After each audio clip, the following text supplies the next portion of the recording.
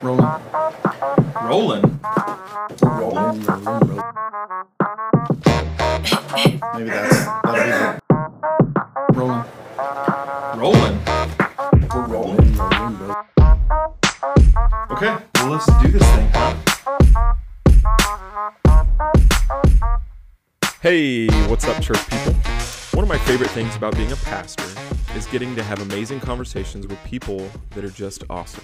Something that I've seen to be true over the years is that church is just better with people you know, love, and trust.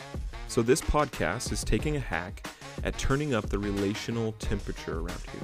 A chance for you to live through me as I get coffee with church people. My name is Colby Allen, and I get to be on the pastoral staff here at College Heights. And today, I'm joined by someone who many of you know, Seantel Coffey. Hi, Seantel. Hello. How are you?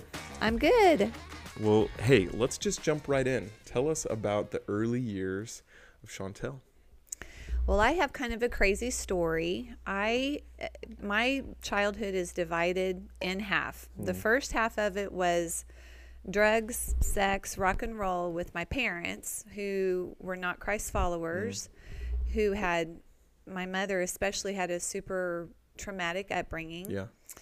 And because of that, bad choices were made. I wasn't planned. They were not married. And I came on the scene, and my parents just struggled in life. And so by about age 11, my mother asked my father's parents to take me, and they said that they would, but only if they could adopt me.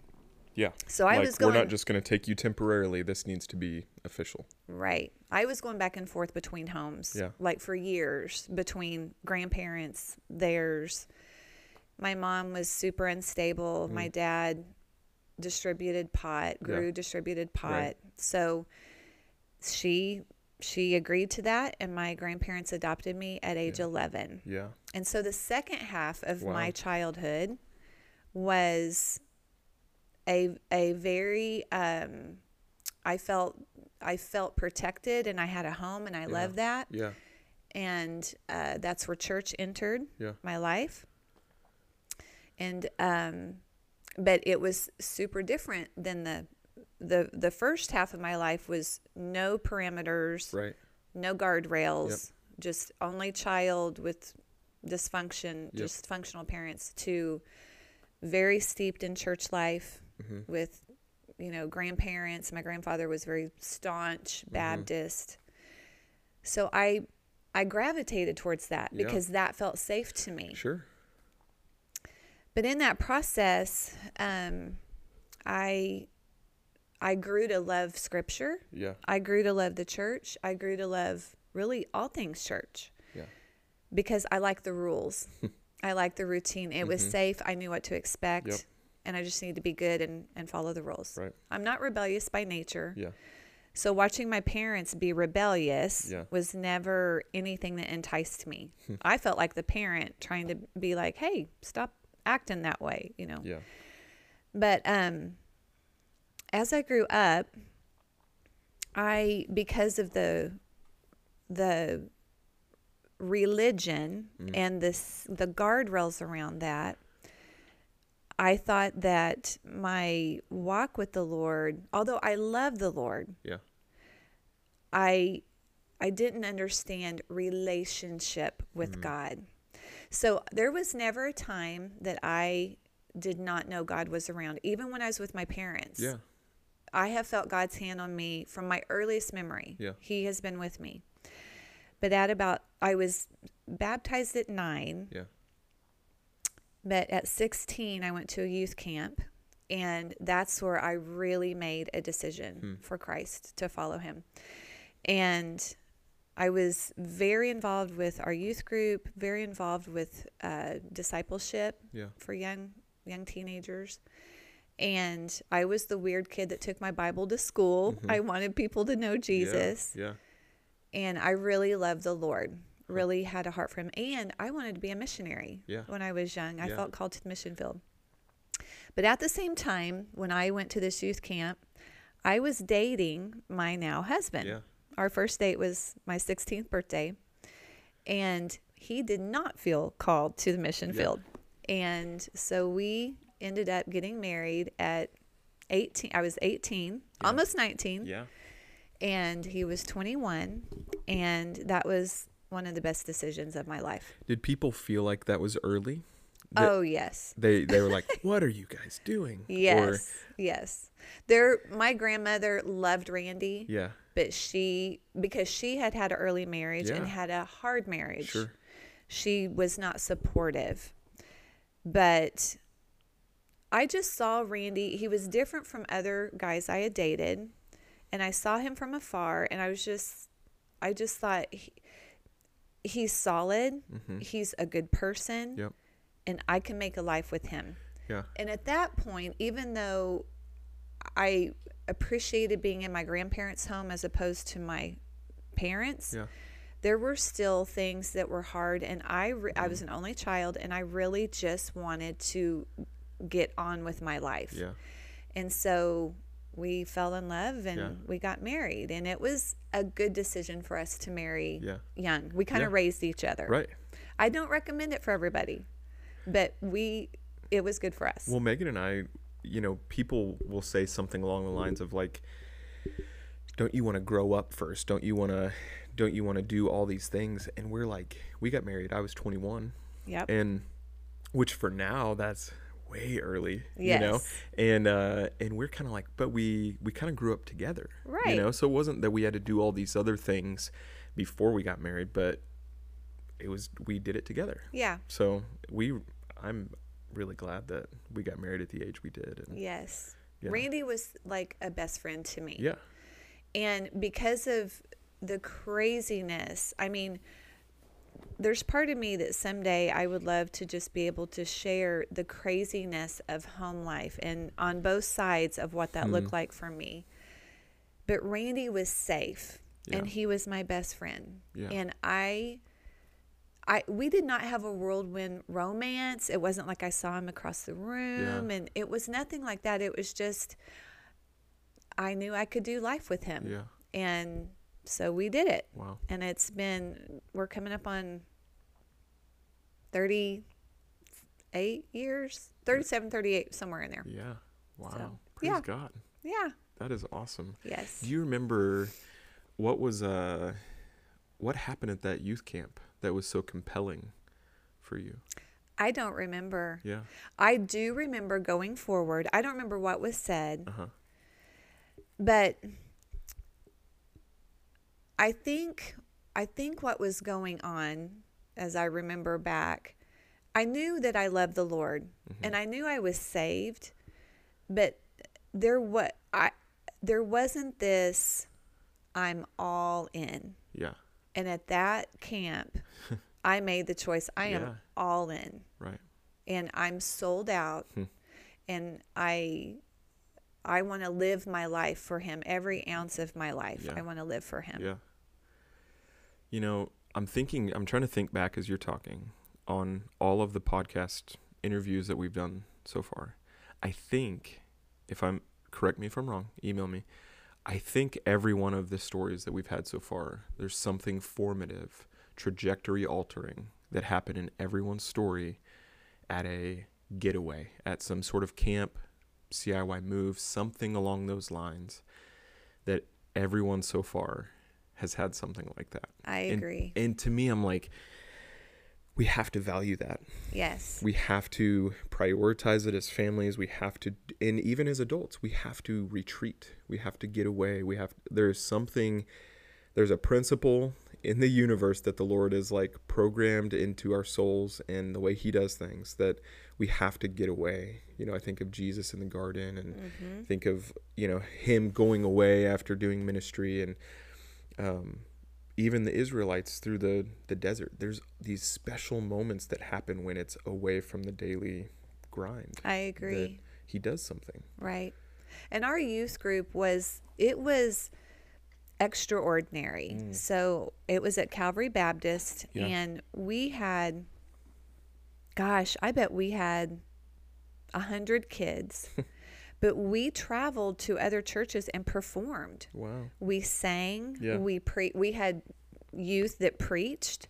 We had youth that did skits. We had youth that did puppet shows. Yeah. We cut an album.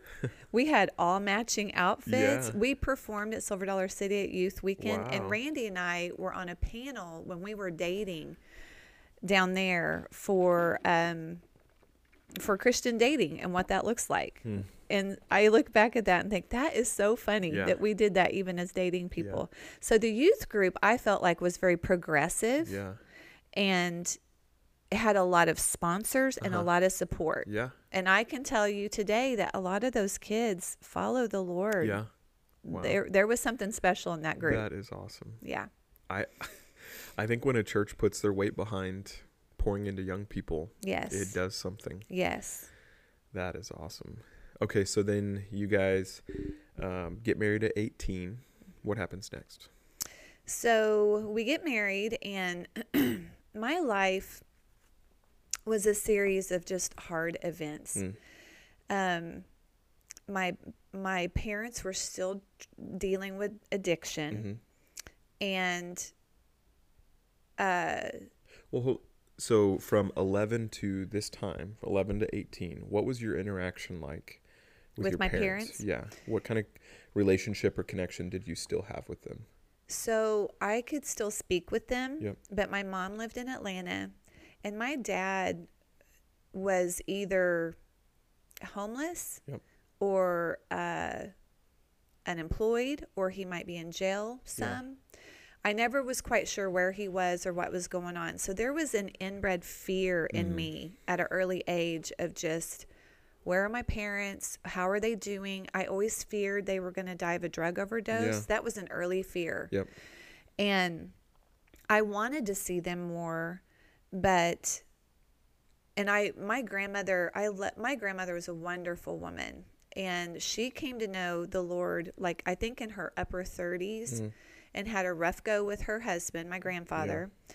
But I think in her wisdom, I look back now, I have so many questions I wish I could ask her now, right. but I look back and I think that she probably kept me from my parents. Sure. Because we battled a lot. I would say, I want to call my parents. And that's back when you had to pay for long distance phone calls. So she couldn't afford it. Yeah. Or and that's what she would say. Right. You know, it's like. Right. Yeah. And I just kind of wonder if she was protecting me at that point. But I wanted to be adopted by my grandparents. I was for that. I had to go before a judge and denounce that I wanted to, maybe denounce isn't the right word, but just say I didn't want to live with my parents and I wanted to live with my grandparents. But I never factored in that would mean I wouldn't see them very often. Yeah.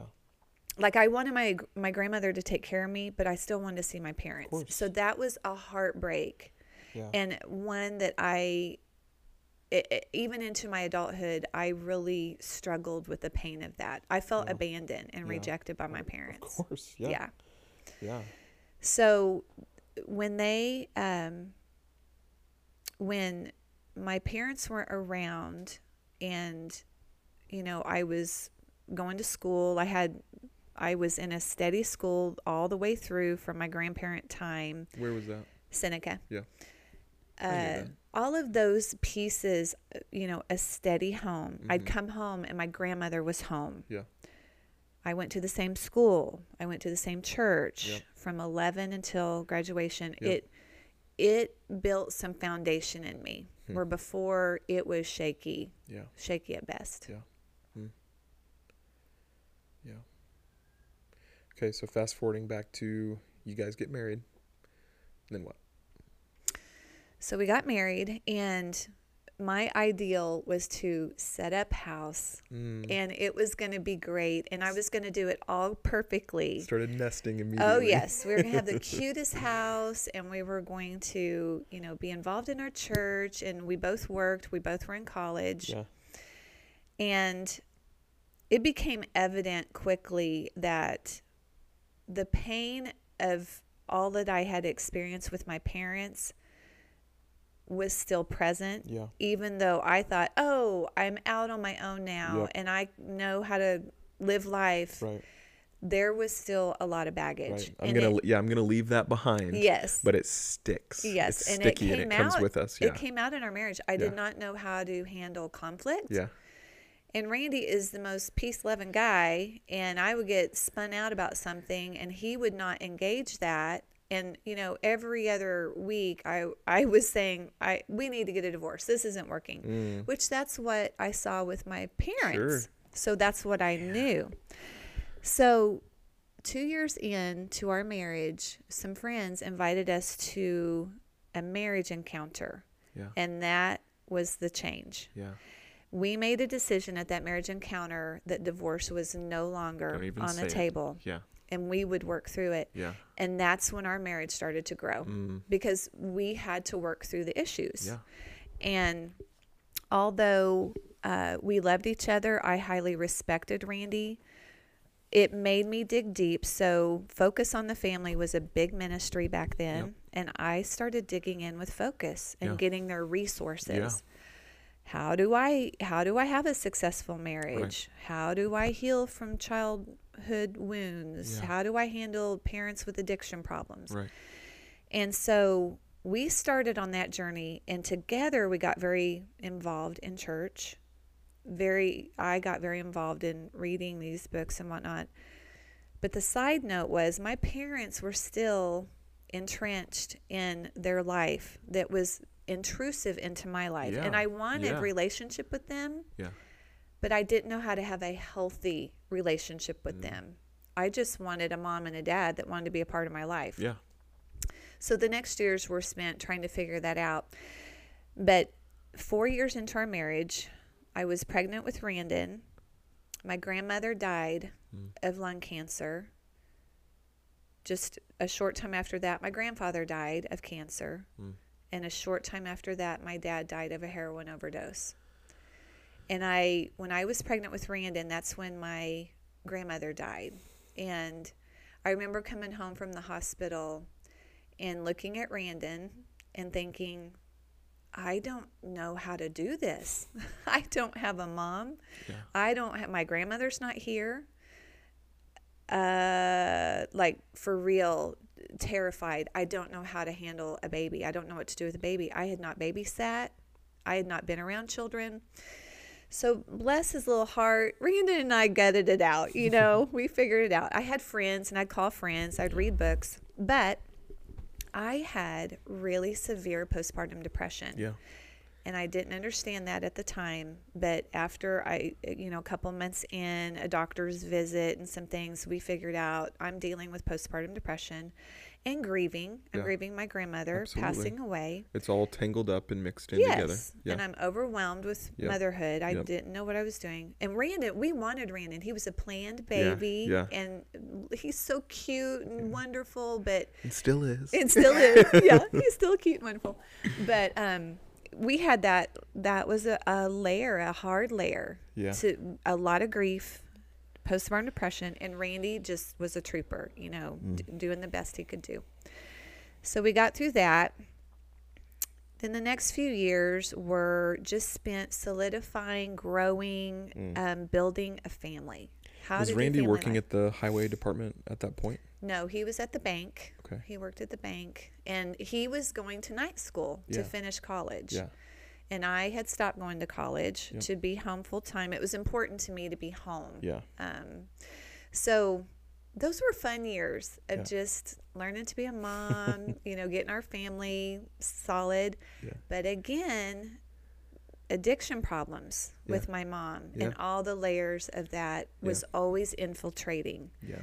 And my unhealed heart of how to be in relationship with her, how to handle that. So there was stress in that realm, and there was some stress with my mother-in-law. Yeah. Some problems there. Yeah. So, she had trauma wounds as a child with her mom. Yep. I had trauma wounds as a child with my mom. So we were kind of oil and water a little bit. Yeah. But as the years went by, God has been so faithful to, in every season, bring the resource, the strength, the help. Yep. And I think that I've learned, when we're young, we just want God to fix the problem, or we want him to come in and just get it all going in the right direction. Yeah. And I think what I've learned as an older person is that God is at work, but it's sometimes in layers. We've got to get this layer uncovered and healed. Then the next layer can be uncovered and healed. Yeah. And so all those scriptures about waiting on the Lord are very sweet to me, because as an older middle-aged woman, I look back now and I'm like, you've taught me to wait on you. Yeah.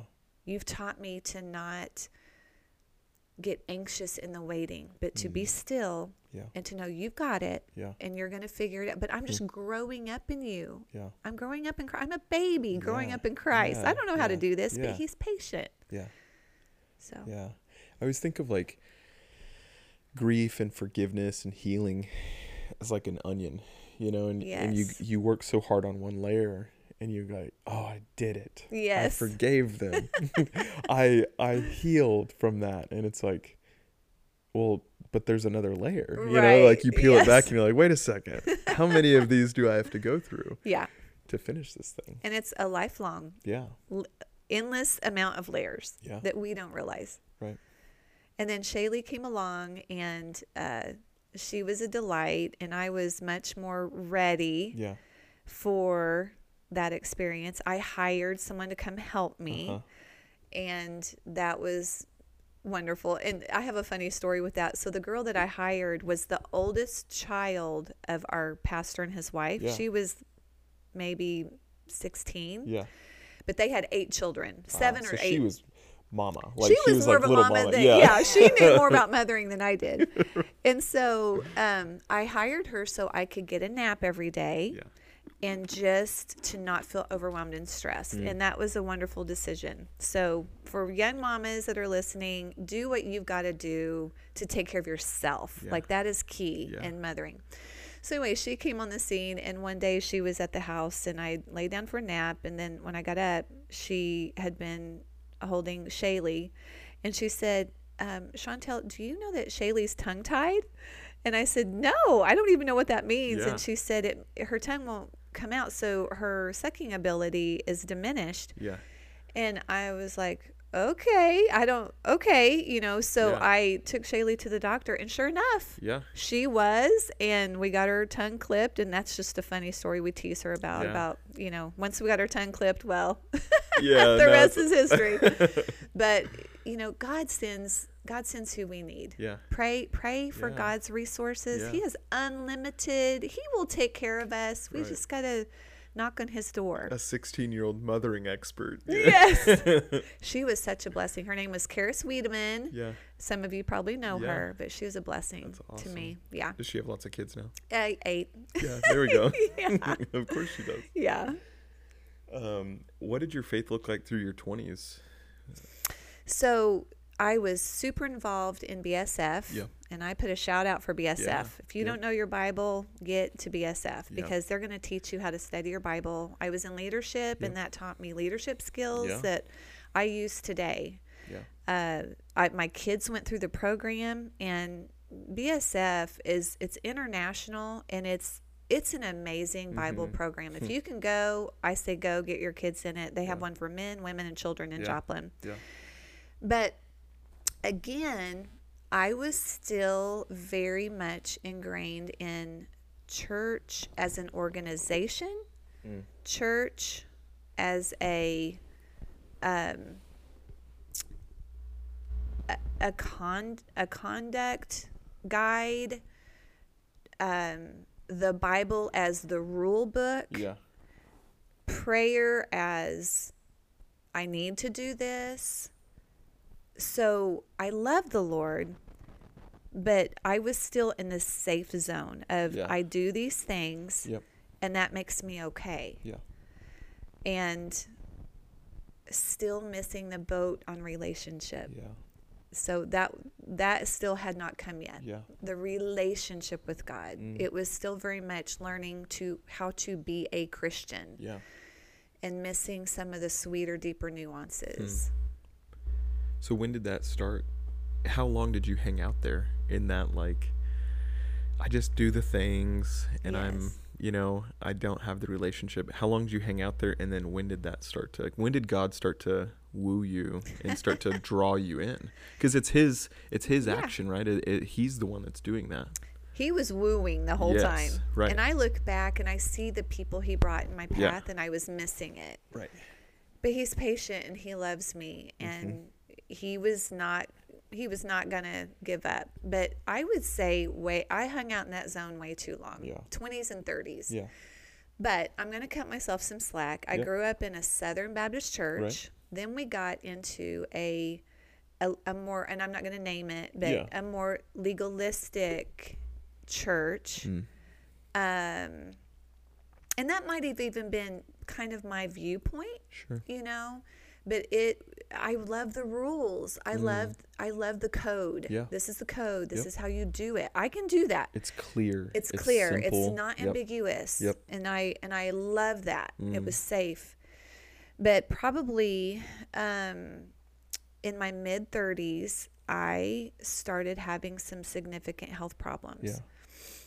And at that point, I was just, kind of like, God, I'm doing all the things. Why am I sick? Yeah. That type of conversation with God. Yeah. And I was hearing, well, maybe God wants you sick. Maybe God, is doing something in your life through this sickness. And so for way too many years, I accepted that Yeah. as a part of thinking maybe God wants me sick. And how do I learn to live with the sickness? Yeah. And I had many problems, Yeah. physical, and I was starting to deal with a lot of depression, a lot Yeah. of anxiety, and I could not get a handle on it Right. at that point. Yeah. So it was a tough season. The chronic illness that I have dealt with has stole a lot from our family. Yeah. In time, in money, in resources, Yeah. jobs, Yeah. things that have been near and dear, friendships. It took a lot, and my family endured a lot. Yeah. Yeah. Here's what I love about your story. One of the things that was, keyword was, Yes. a part of your story. Yes. What were some of the things that you did deal with? Depression, anxiety, like what was actually going on? If you'd be specific, because I'm sure there's others who might be experiencing some similar things that you were going through. So depression was massive. I've dealt with 4 bouts of suicidal depression in my life, and for a long time I was embarrassed to share that. Yeah. But now, because I'm healed, I want to give hope that God can heal that. Yeah. Massive anxiety. I had arthritis that started in my 30s. Wow. If you look at my hands now, you would think, oh boy, that's some bad arthritis, but there's no pain. Yeah. My hands do not hurt. I don't have pain in my body anymore. Yeah. I had serious gut problems. Yeah. I was allergic to a lot of food. I could not sleep. As the illness progressed, I developed lung problems. I was coughing up blood. I had tons of lung infections. I began to get intolerable to Wi-Fi, to sound, to light. I could not tolerate medications. I think I talked about food sensitivities. Yeah. There were so many symptoms. I mean, on my rap sheet I had a thyroid disorder, hypothyroidism, that I've been healed of, sleep disturbances. I was a mess. Yeah. And every day was just trying to survive the day. Yeah. Now, in the early years of the illnesses, it manifested more as just depression and anxiety and arthritis. Yeah. But as time went on, more and more things started going wrong in my body. Yeah. And it just was like a tsunami. Yeah. I worked for Life Choices, and I love that job. I love that ministry. I believe in what they do. Yeah. That's where I met your sweet Yeah. wife. Yep. Fell in love with her. How long was that? How long did you work? I was a volunteer for 15 years. Yeah. Then I taught in the schools, Yep. the sex ed Yep. in the schools, and then I was hired on staff as the client services director, and I did that for 8 years. 8 years. Okay. But in 2016, Randy's parents' health was failing. My health was failing. And I just could no longer do the demands of that job and do it well. Yeah. So I made the decision to step down. But since then, you know, there was about 5 years in there that I truly did not know if I was going to make it. Yeah. I could not put on weight. I could not function. Yeah. I was homebound to ride in a car because of the state of my nervous system. I had nervous system dysfunction, Yeah. not anxiety. I did have anxiety, but nervous system dysfunction just simply means all the ways that your nervous system runs your body was not functioning like it should. Like your breathing, your gut, your blood sugar, your you know, how you metabolize food, just your nervous system runs all of that. Yeah. And mine was not working. Yeah. And so I was homebound, and we ended up, my doctor diagnosed me with mold illness. Okay. And mast cell activation, hypothyroidism were the big ones. Yeah. And we had to move from our home because that was the main source of mold. And although we could remediate it to sell it, we couldn't get it to the level that someone as sick as I was could handle. Yeah. And so our home was such a treasure. It was a family home that my husband's grandfather built. Yeah. And I was sick about losing that home. Yeah.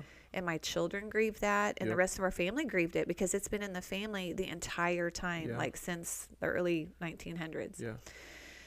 So we moved, and those were some dark years. From 2000, the end of 2018 until about 2021, where I really didn't know if I was going to make it. Yeah. It was the darkest of dark for me and for my family. And my husband went through hell with me. Right. We lost our home. We were living in a duplex. My husband's parents had failing health. My husband's dad died during that time. It was dark, and I was suicidal. Yeah. I did not want to live, and I could not come up for air. Yeah. Man, that is so brutal. Thanks for sharing all that. Yeah. How old were you in that range? So it was mid-30s that started? Mid-30s, and then I would have been about 50. Okay. I'm 56 now. Okay. Yep. So into my early 50s with when things got real bad. Yeah. Yeah, and you tried everything. Everything under the face of the sun. Like, because, you know, when I first met you guys, it was like, oh, this is the healthy family. You know, it's like eating so clean and you know, drinking out of glass instead of plastic. Yes. And, you know, all of the things. Yes. You know, I remember all of the things. I stayed with the Coffeys for a summer and when I was in college, and so healthy. Yeah. And so you tried diet, you tried all the doctor things. Yes. You went to the Arizona, right? Yes.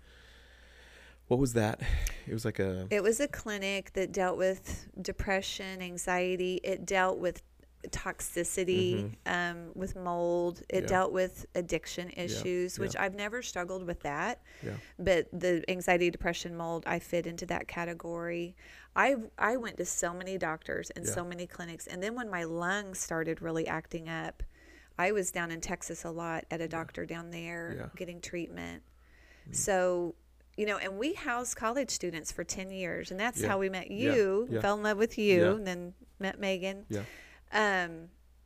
And so all through those years, God was gracious in giving me the strength to, work and to do the things I could function. Yeah. But when it hit where I could no longer function, that's when I thought I have got to really get serious. And I kind of can get a little tunnel focused with stuff. And so I, was on the latest and greatest of what I was Googling and searching and trying to figure out things. And diet did help. Yeah. It did. Absolutely. It did bring some help, but it didn't heal me. Yeah. It didn't heal me. Yeah. I went through all the things. Yeah. And it didn't heal me. Yeah. Okay. So what did? Let's transition to, you had 15 years of chronic illness, tried everything. It reminds me of the woman that Jesus healed. Yes. Right? She had tried everything and doctors had only but taken all of her money. You know? So what happens? So God illuminated that story to me in the Bible. And that's funny. I didn't know that. He did. Yeah. And so in the early days of my healing journey, that story was front and center. And on bad days, I would just say, Lord, remind me that you're here. And that story would pop up in the craziest ways. Like a secular guy talking about nothing related to the Bible would reference that story. Or a song on the radio and the speaker would reference that story. But that story started to become a theme. So I started really looking at that story and all the nuances of that story. Yeah. She said in her heart, if I but touch him, I will be healed. So I started saying in my heart, if I just touch him, God, show me how I'm not touching you. Yeah. Then he says, she got to him and grabbed the hem of his garment. He didn't even know that power he knew power had come out, but he didn't know who touched him. Yeah. And I would start envisioning myself touching him and that power coming into me. And then I would start asking God, I don't know how to get well. I stopped trying to figure out how to get well. Yeah. And I started asking him, how do I get well? Yeah. I did have there was a series of events, and this is I'm not gonna have time to go into it here, but God showed me, first of all, there is spiritual warfare. Yeah. And part of my story was I was under an oppression of the enemy, and I did not understand that. Yeah. He also showed me I did not have a proper view of his love for me. I had a fearful love, and I felt like I had to do everything just right, but I wasn't resting in the finished work of Jesus in my life. Yeah. And that was part of my story. Right. The other part was, baby girl, you need to get relationship with me and start talking to me about your situation. Yeah. Instead of thinking that or listening to the world. What's the world telling you? Yeah. Stop listening to the world and start listening to me more. Yeah.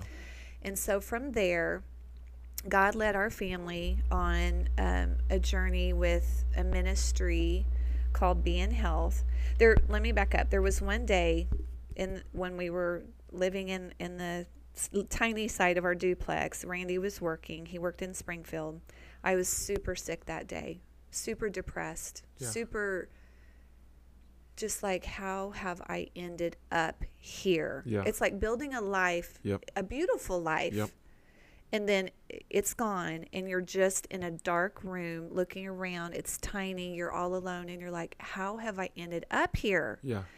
And I remember I took my phone and I chucked it across the room, and I just said, God, I know that you're powerful enough to heal me. And I've done all the right things in my pride. I said that. Yeah. And I can't figure this out. So you have to show up. You have to show up. Yeah. I don't know how to get out of this mess. And that was the start. And that's when God started peeling back those onion layers we've talked about. You don't know my love for you. You don't know that there's oppression from the enemy in your life that you've opened the doors and you've allowed in. Yeah. You don't know that you're looking at the world trying to solve your problem, And Sean, your problem is spiritually rooted. You're sick in your body and in your mind because you have a spiritually rooted problem. Whoa. Had no idea. Get in my word, baby girl. Yeah. And I'm going to give you fresh eyes through the power of the Spirit. I'm going to anoint you with the power of the Spirit. I'm going to give you fresh eyes. Yeah. And you're going to see that I am Jehovah Rapha, the God who heals. Yeah. And I'm going to walk you out of this. But you got to give me consent. Yeah. And then when I show you something, you got to do it. Yeah. I was like, I am in.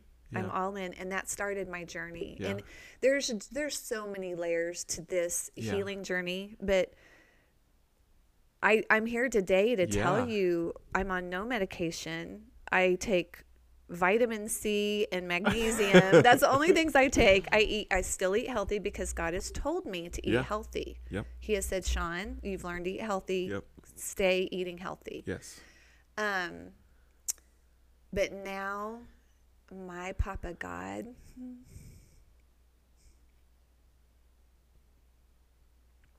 there's nobody I want to be with more, because he hears me and he's with me and he strengthens me and he loves me, and nobody can steal that from me. That's right. And I'm healed. My thyroid is healed. Mold is healed. My lungs are healed. Like, I went to the beach recently and walked that beach and held my babies, and I went with Shaylee recently to a museum in Arkansas. Hot, sweating, carrying heavy grandbabies.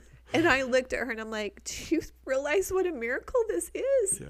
I couldn't even ride in a car. I could not get off the couch. I could not cook a meal without just severe discomfort in my body.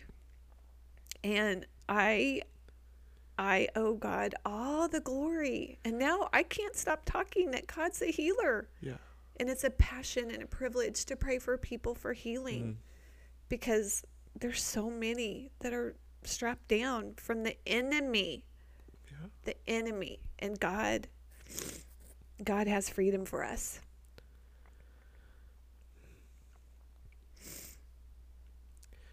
My grace is sufficient for you, for my power is made perfect in weakness. Praise you, Jesus. I am so grateful that is true. Yes. And that it's like you were at the end of your rope. Yeah. And that's when, like, that it's like, did it really take that long to hit rock bottom? Because I'm so stubborn. Yeah, it took 20 years. 20 years to hit rock bottom. Yeah. May that not be for everybody else. I mean, But he's faithful and he's tenacious and he will not let you go. Yeah. But I'm saying, if you lean in, our Father God, he's Papa to me. Yeah. He is faithful. Yeah. He's faithful. Yeah. And I will die on that stake. He is faithful in every situation. Yeah. And we are called overcomers. We are the head. We are not the tail. Yeah. We are victorious in Christ. Yeah. We are called to live an abundant life. And if our lives are not that, God has the answer, but we have to listen. Yeah. So, you come from rock bottom. The Lord begins this healing process in you. And to me, I see you moving from sick to healed to becoming like a minister of reconciliation, becoming someone who participates in God's redeeming the world. Like, you are part of God tying things back together. Like, you are you're an active participant with him now. Like, right. How did that, because you could have just been like, oh, thanks God, I'm healed now. But you're more than that. Like you're participating with him. You're partnering with God. I see that in you. Like, how did that happen? So at one of the spiritual retreats that we went to, it's a place that deals with people with chronic illness. Yeah. They have a time of praying over people for gifts of the Spirit. Yeah.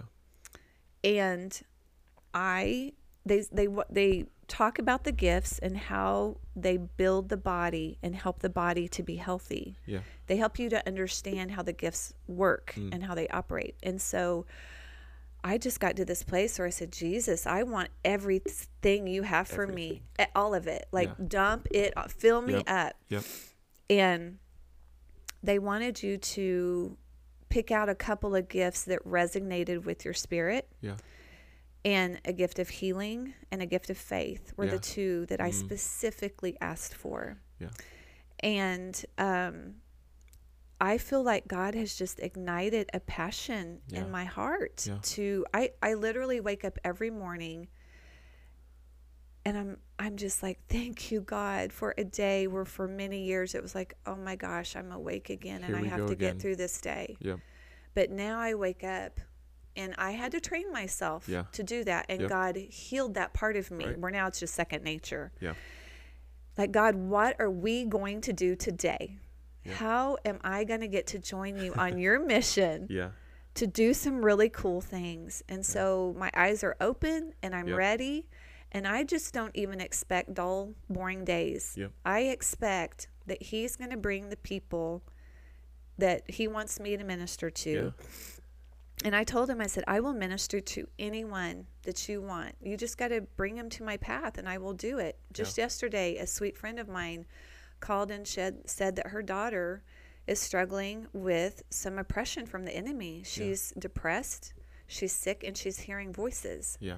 And so I'm like, all right, let's start praying about it. And I give her resources and I'm taking her to the throne of God. And it's such an exciting adventure. I never want to do anything different at all. And prayer has become such a passion through my healing journey because I've learned when I prayed before, I didn't really believe God heard me or cared or would move on my behalf. Yeah.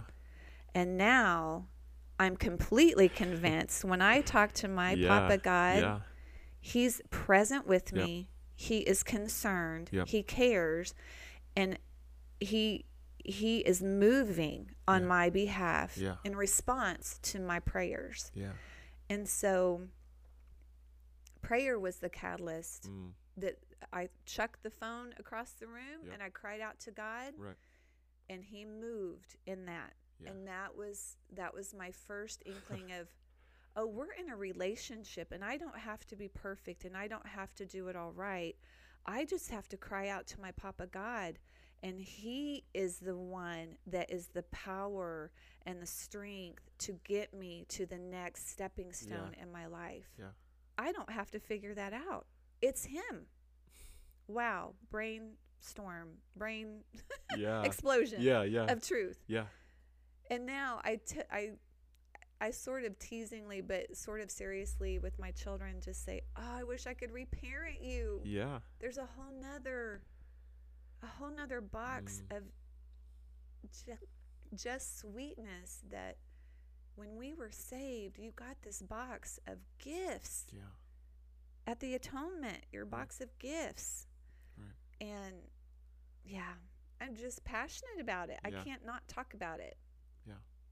Well, may it be so that those of us in our 30s don't have to amen don't have to wait until our 50s to be there. Yes.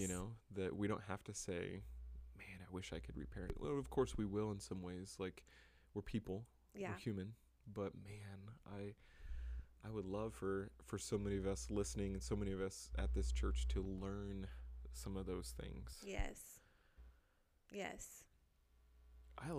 What I love about you, one of the pieces I love about your story is that you are growing now in your 50s, like more than ever. Right. And that gives me so much hope that it's like, I'm not past the, you think of like a you grow so much physically as a child, and then you start to grow intellectually and emotionally and all those things as a teenager and in your 20s. And I think there could be this fear that, like, well, I'm locked in. Yeah. You know, it's slow. Growth is only slow from this point. Right. And it's like, maybe by human power, Right. but not by God. Like, he can do whatever he wants, whenever he wants, however he wants, you know? Absolutely. And I just want to, again, name drop in our Wednesday night class, Mary George. Oh, yeah. In her 80s. Yes. Jean Harrod Yes. in her 80s. I know. Both of these women have come to me this year and been so excited that they are set on fire by the Holy Spirit. Yep. And they are saying, we are learning things we've never known before. We are growing, and they are doing ministry. Yeah. And they're so excited. God's resources are never tapped out. If you tuck yourself under his wing and you get into relationship with him, he is going to take you on the grand adventure of your life and satisfy you and nourish you and fill you to where he's the person that you want to be with the most. Yeah. There's just so much. My mind was healed. My thought processes were healed. Yeah. I had rejection issues, abandonment issues, loneliness issues, healed. Yeah. Like, I just still to this day, sometimes I prayer walk and I'll just burst into tears like, God, I just still cannot believe it. And I'm like a few years in now. Yeah. But it's so sweet. Yeah. And I want that for other people. Yeah. I want our church to be a church that will pray through with people for healing and not give up. Yep. I'm not God, and I don't set the rules, and I submit to what he does. Yeah. But until he tells me to stop praying for someone for their healing, whether mental, physical, spiritual, I'm going to pray for that person because I knew it took me 20 years to get healed. Yeah. And Randy and I were praying in our 30s for healing. Yeah. And now we are just, and I see the growth in my husband because he's seen this journey with me and he's on fire for the Lord. Yep, he is. When people get healed, no matter what type of healing, it could be financial healing, relational healing, all the healings. Yeah. It only builds the church, the body. Yeah. It makes it strong. Yeah. Because we only serve Jehovah Rapha, the God who heals. Yeah.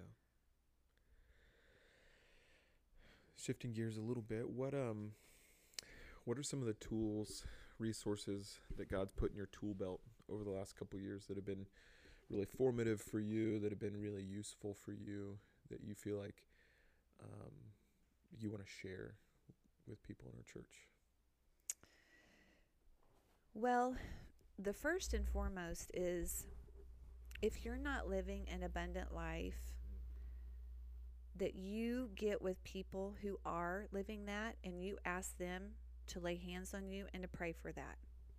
That the Holy Spirit descends on you in a new and powerful way. Yeah.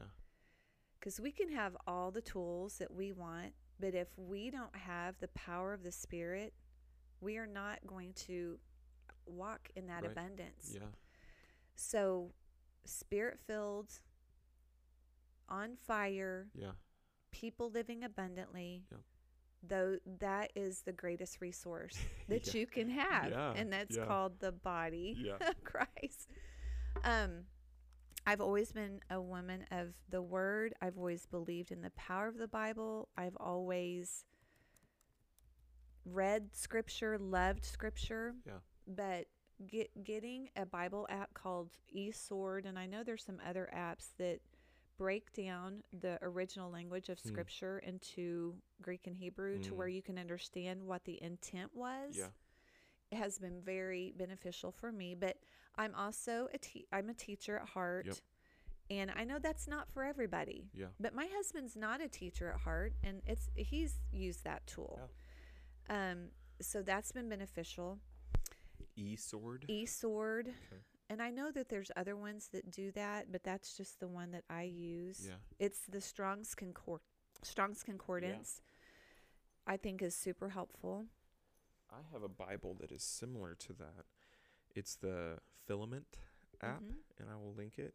But it's a paper Bible, and with the app, you can scan any page in this Bible, and it will pull up resources. Oh, wow. There's like study resources, there's devotional resources. Okay. And then there's something else like maps and things like that, Right. which are really That's cool. interesting. So it's got a little almost like a little QR code anywhere by the page number that it'll pull up those things. So I have read so many books on healing. I'm currently reading a lot on gifts of the Spirit. yeah. I'm reading books on just oppression, demonic oppression in people's lives. Yeah. And yes, there are some that are way wackadoo that you should not read. But there's some really good ones. And I'm trying to think to link some. Yeah. I maybe could get back with you to link it, because I can't bring them up. Because I'm trying to think, like, what is the starting point? What's the starting point is to get with people who are Spirit-filled, that are going to pray over you, and they're going to keep praying with you, and they're going to keep speaking the word over you, because sometimes when you are struggling in your life, you need people to hold faith in that space while you're too weak. Yep. And that really, this church and this ministry that I worked with, they did that for me. Yeah. They helped me to, they held that faith for me when I was just whirling with the pounding of what had gone on in my life. Yeah. But prayer, get with people who pray. Yep. We do the prayer platforms every week. Yep. And my personal prayer is that they get so filled. Yep. We need to get more people trained to get down there to pray with people. Yeah. And we, every week, without fail, I'm not going to say that. I retract that. Most times when I pray with someone, I get a report back that God has moved in their life. Yeah. And it's powerful. Yeah. And I always ask them, please keep me posted. If you're not seeing results, come back and pray. Yeah. If you do get results, I want to know about it, because I track this. Yeah. Because I want to see God's handiwork. Yeah. I am a vessel. Yep. There is nothing special about me. Yep. But I believe it. And so I operate in it. Yeah. So the prayer platforms are huge. Yeah. Get in a small group that prayer is a focus. So what if the prayer platform, what if you don't have a big, acute, specific problem? What if there's not something terrible going on in your life? Should you still come pray? I have people come to pray with me for blessing over something that they're doing, for guidance, for something that they're needing, for direction. Yep. The prayer platform is a place for relationship with Christ, with another believer. The Bible says where 2 or 3 are gathered in my name, there I am in your midst. Yeah. And so it's a sacred space of getting encouragement, of getting wisdom, of getting filled up. Right. I could do a whole podcast on just the prayer times that I have with people and the amazing, crazy, mind-blowing things that God does in those prayer times with people. Yeah. It's mind-blowing. Yeah. And then when you hear people come back and tell you, you're just like, oh God, you're so good. I want to do that again. Yeah. It's the most, like, there's really nothing. I would spend all my time praying. Yeah. That's my favorite thing to do with people. Yeah. On issues or blessing or guidance. Like, prayer is relationship, and you're just coming down to talk with God, and you want to do it with somebody else that may give you encouragement, that may hold faith for you if you're struggling to believe.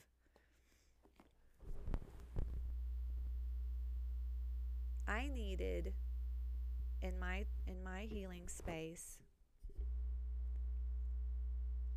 I did not know things that were going on in my spiritual life that people that operate in more of the gifts of the Spirit and they're discerning, they had an ear to hear God. Yeah.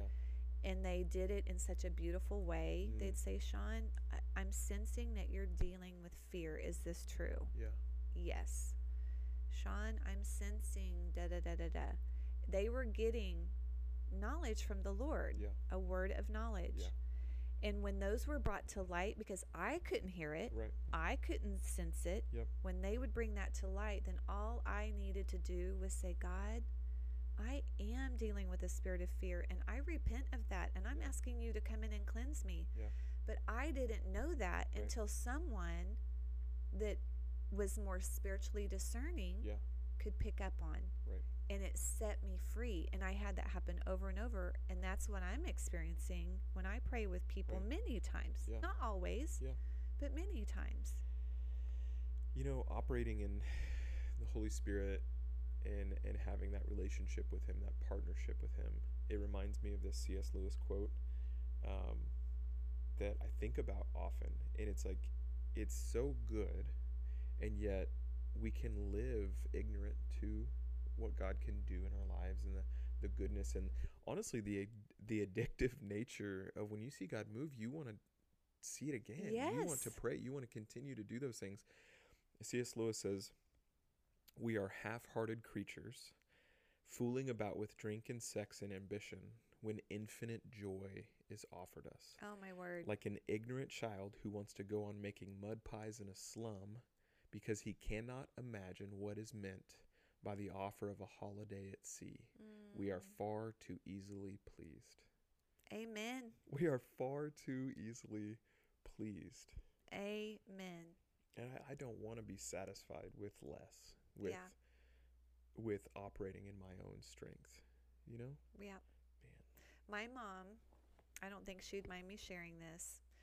She still struggles with addiction, and her husband as well. And I keep directing, and my mom claims to know the Lord, and I keep directing her to scriptures. And one day she texted and she said, I've been reading the Bible all morning and talking to God, and it's the greatest high I've ever known. Wow. And I was like, that could not have been more perfectly said. Oh my goodness. And that's what I want to shout out. Like, there's nothing on this earth that compares to the love, joy, peace, patience that descends on you when you flow in that river of life that God promises you. There's nothing that that will satisfy like that. Yeah. In your darkest loneliness, in your deepest pain, in the greatest meal you've ever eaten, in the love affair that you've ever known. Floating in that river of life with God is the most exhilarating, most satisfying. Man, we could talk all day. We could talk all day. This has already gone so long. Have you read The Great Divorce by C.S. Lewis? I've not.